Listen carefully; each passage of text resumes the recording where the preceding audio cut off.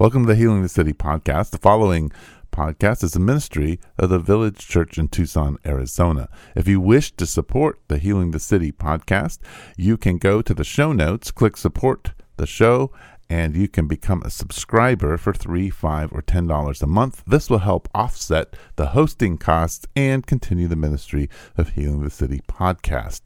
Also, if you wish to support the show, we really encourage you to rate us on Apple and Spotify and other places that podcasts are listened to, and give us a good review. Thanks. Welcome to Healing the City podcast. My name is Eric Seepin, and across from me again is Russ Lewis, and we are talking about vulnerability. And so I'm going to turn it right over to you. You've been writing stuff on vulnerability and have a plan to write more. So I thought we should talk about some of it.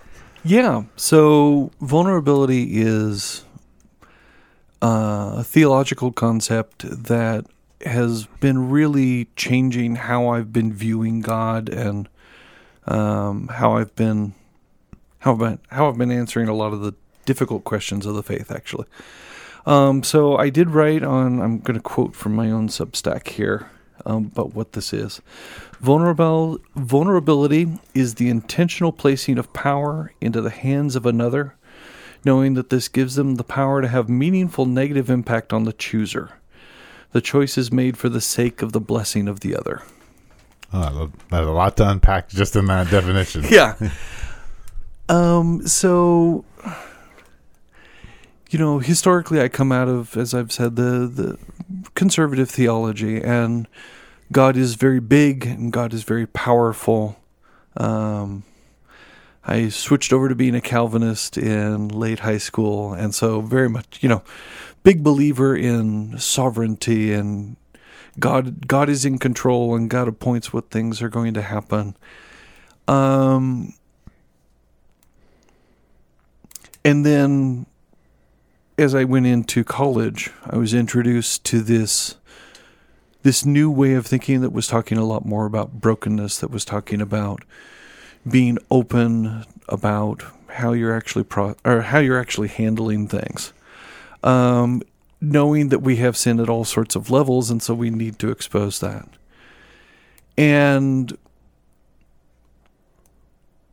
over the years, that has generalized and morphed inside my heart to be this general idea of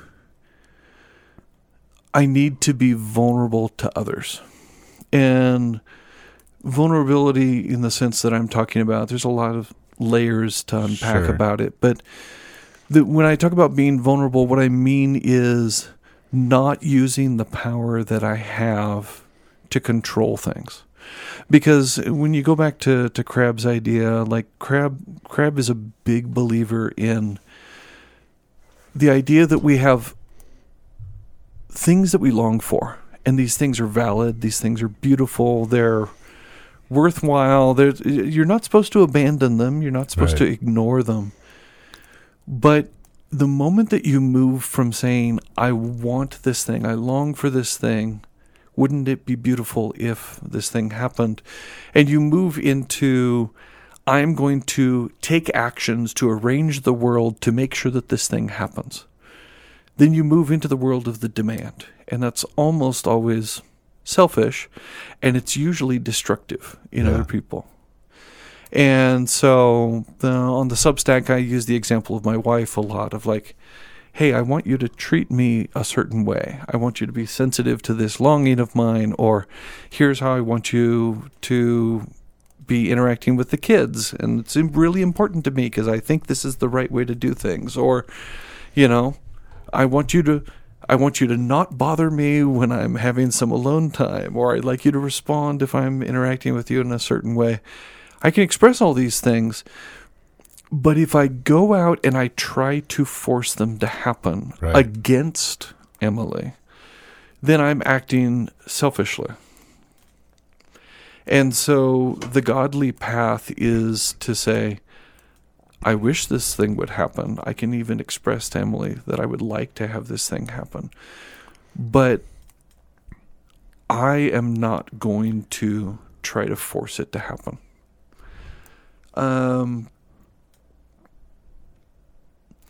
it's not just with my wife. As I think about it more, it becomes more and more a general principle in all my relationships. Right. Like with my kids, I say, they're both approaching adulthood. I'm really trying to transition them into making good adult decisions. And I say, here's the thing that I would like to see happen. Here's the thing either that I, as a matter of wisdom, I think would be good for you to do, or this would be a kind way to treat me or your mother, or all these sorts of things. I can offer these things to you, but I'm not actually going to demand that you do them. I'm not going to set a rule that says you have to do them. I'm instead going to say, this is a choice that I'm placing before you. I'm giving you power. And that power means that you have the ability to choose something that will hurt me or will disappoint me or is going to have negative impact on people around me. And so vulnerability is that intentional moving in of I could be domineering here. I could be tyrannical and say, absolutely, this is going to happen. Or I can say, I long for this to happen. Will you choose it? Yeah. And so that concept moves just not just your. I mean, these are layers you're talking about in the sense that there's a layer of your wife, the layer of your kids that moves and extends to your friendship, your career, people you work with, people you teach, people you go to church with. Right. Yeah, I long to be acknowledged at work. This was one of the things that was just really, really hard for me when I started teaching, because I was convinced that I was an excellent teacher. And so every year we have awards. And we got to the end of that first year and they had the teaching award. I'm like, oh, I'm looking forward to walking up in front. And they gave it to somebody else. And the next year they had the teaching award and they gave it to somebody else. And I started out angry and indignant. And because to just talk about some of your language that you've explained earlier, you had a demand. Yeah. That you be recognized. I had a demand that I'd be recognized, and I could justify that demand. I could make an argument that said, "Hey, I deserve this thing. Yeah. Justice is not being meted out at some level." Right. This is injustice. That I mean, like, I don't have to get all the awards, but the fact that I've never gotten it, there's something's wrong. But it started out as God just really kind of sticking his finger in my nose, and I had to submit. But it's something that God has used over the years to really cultivate a new way of thinking. That God says, what if you just be okay with not getting that? You can long for it. You could wish for it. It's beautiful. But what if you say you're going to celebrate the people who got the award? And, oh, by the way, what if you don't actually know? I mean, I make this claim. It's certainly true inside my heart. I think it's unjust that I've not gotten it. But what if I'm not as good a teacher as I think I am? Are you okay with that? And then somebody came along, we hired somebody who's like, I look at his teaching, I'm like, I'm convinced he's a better teacher than me. What if he gets all those accolades and you never do? Are you willing to sit there? And so in that moment, I'm being vulnerable to my department. I am not like, Lord grant that nobody from my department hears this podcast, because I'm not trying to get their attention. I'm not. Sure. I don't whisper any of this anywhere, because I'm not trying to start a campaign to change this. Right. I'm more saying, I'm going to be the best teacher I can, and you guys can give the awards where you want to go. But more importantly than that, I'm vulnerable to God. Right. Because God's actually the one in control. See, God is the one who determines, God directs the heart of the king like the course of the water. And so if my department has not given me accolades, then God has decided that I'm not going to get accolades. Yeah. And maybe that's justice. Maybe I'm totally wrong and I don't deserve it. Right. Maybe it's injustice, but it's still God chose to not use his power to fix it. Yeah. So I ought to be okay with that too. Yeah, and it really shifts your focus of where, well done, good and faithful servant comes from. Yes. From the people or from the one who can actually give you that statement within exactly substance or meaning. That's powerful. I like that. So can we just one of the things in your article talking about vulnerability, you do bring it out of Philippians chapter 2, and in particular out of the beautiful song that's in that hymn of who Jesus is and the mind of Christ and him lowering himself. Can you process that a little bit and how that kind of influences the way you think about vulnerability? Yeah, and that was a very in the Substack I start from Philippians 2, but it was a very long process of me getting there because I started with a very high view of sovereignty and really started with this assumption that God stood outside the world and directed it like someone flipping switches on a control panel. And yet the Bible is full of claims that God is emotionally involved. Right. Now, what do you do with those? There's a lot of ways, particularly in Calvinism, where they will, try to explain those away. They're all metaphorical. They're not really there. But it does feel a bit like we're trying to mute the Bible if we take all those claims away. Right. And just to put in a little bit here of, you keep saying things like Crabbian or Dr. Crab. So we're talking about Dr. Larry Crabb, and one of his main things is to point out how relational God is within Scripture. And so anyway, absolutely. So God is deeply involved, and so the big question, of course, being, the other extreme. So the Calvinist perspective tends to be God is the commander at a distance who directs.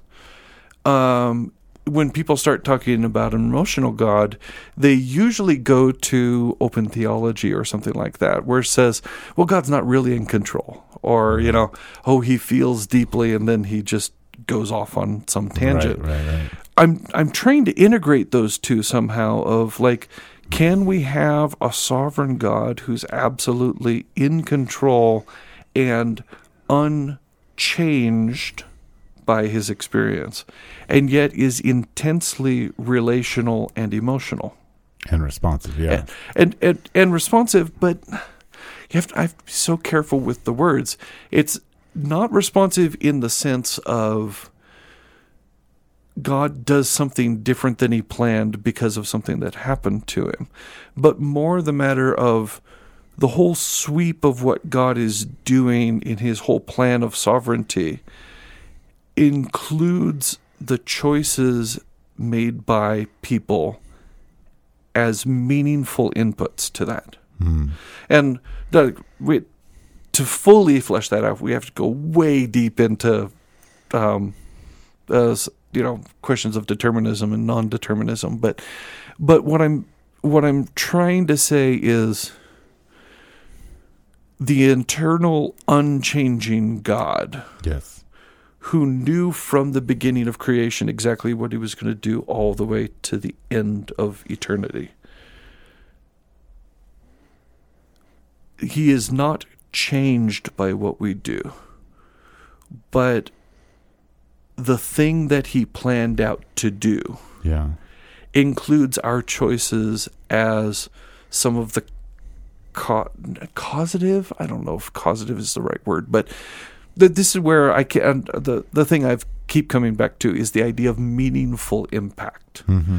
And maybe even going further than the words meaningful impact is dangerous when we talk about God, that we're making choices that impact God in real ways. Well, I guess I would argue that we are, I don't think you're in a danger spot in that when Jesus becomes the fullness of the image of God fully bearing on him, as we were reading in Colossians, and the Spirit is poured out, there is a different dance that's happening than was, say, happening in the Old Testament, in the way that God is impacted meaningfully and relationally. And what you're trying to describe, I think, is like this lifelong project of understanding God and his relationship, right? Right. And it's so you're struggling to put words at times to it, but what you're saying is these categories that we've put God in aren't categories that he fits in. He keeps spilling out of them. Right. They're good categories, and we're trying to make but they're all approximate. Yes, yeah. And so you're trying to, and I really like that. I like it. So anyway, continue. Yeah. So Philippians 2 then is a picture. Well, before we go Philippians 2, let's go Gethsemane, because Gethsemane is another terrible theological problem, because we have God praying to himself. And we have God saying, I don't want to do what God's plan is. And that's obviously not at the deeper level, actually, what's happening.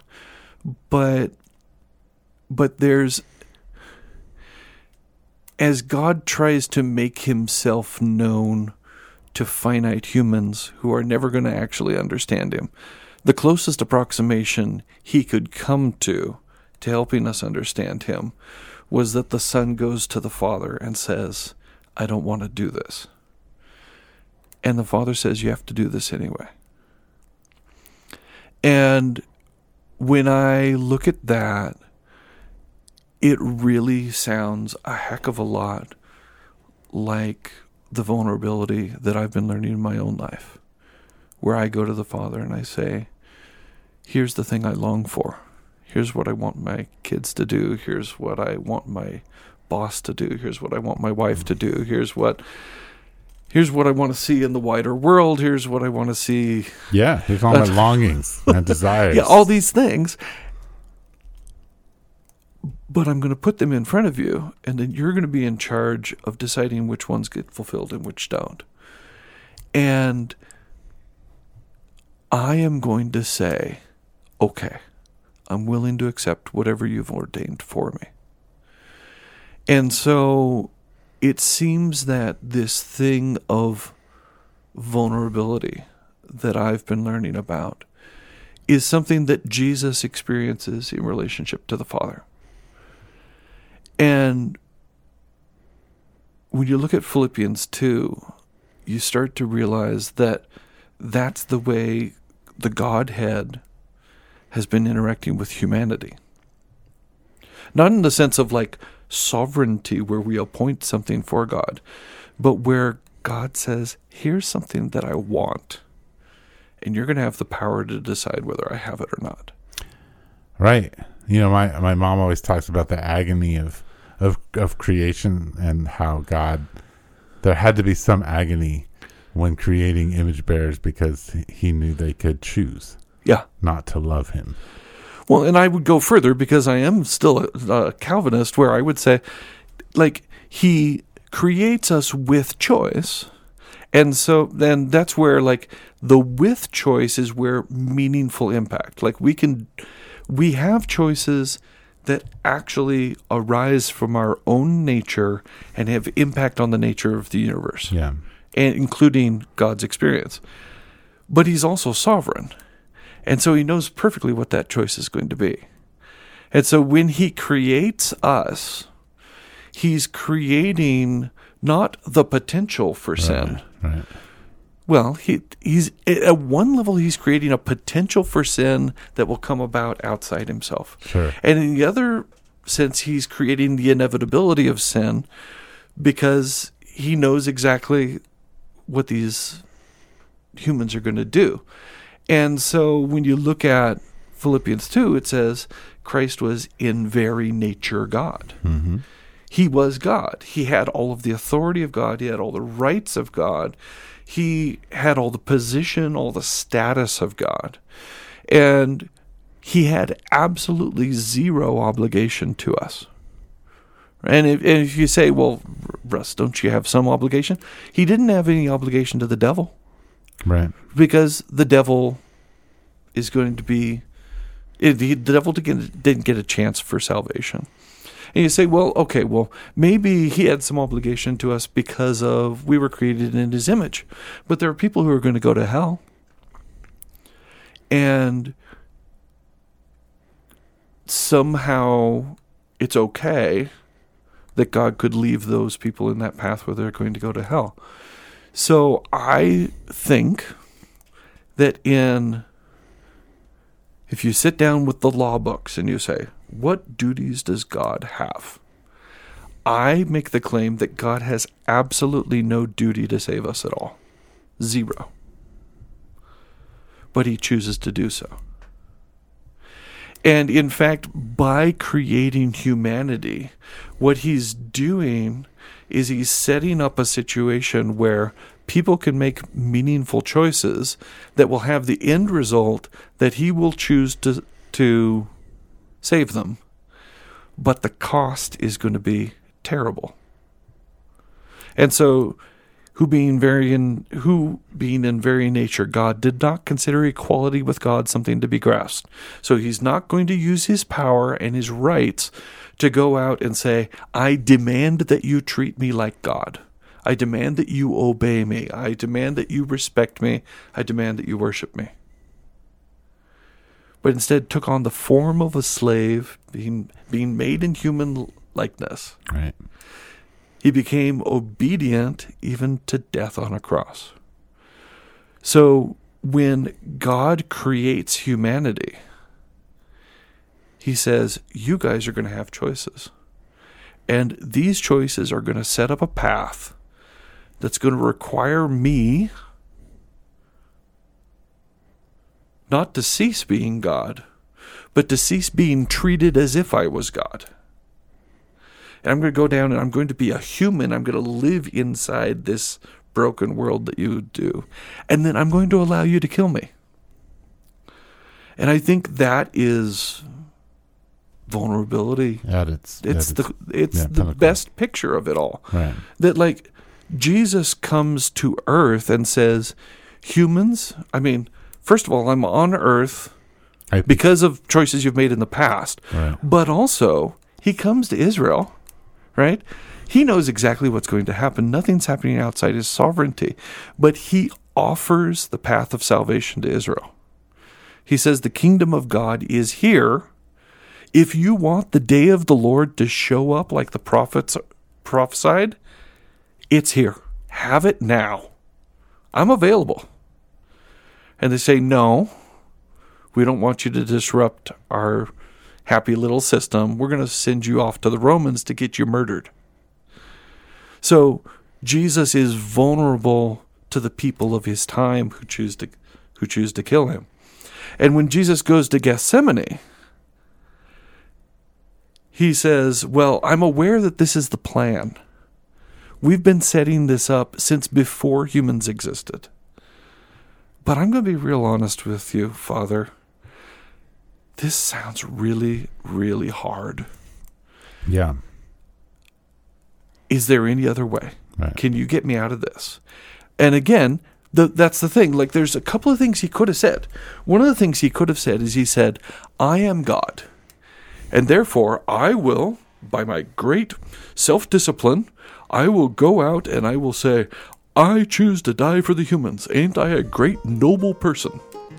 But he doesn't say that. He puts himself in vulnerability to the Father and says, you get to choose. You've been listening to Healing the City podcast with Pastor Eric Siepen. This particular podcast is part 1 of Russ Lewis's thoughts on vulnerability. If you'd like to know more about Russ Lewis's thoughts on vulnerability, you can check out his Substack. Also, next week, you'll get to hear part 2.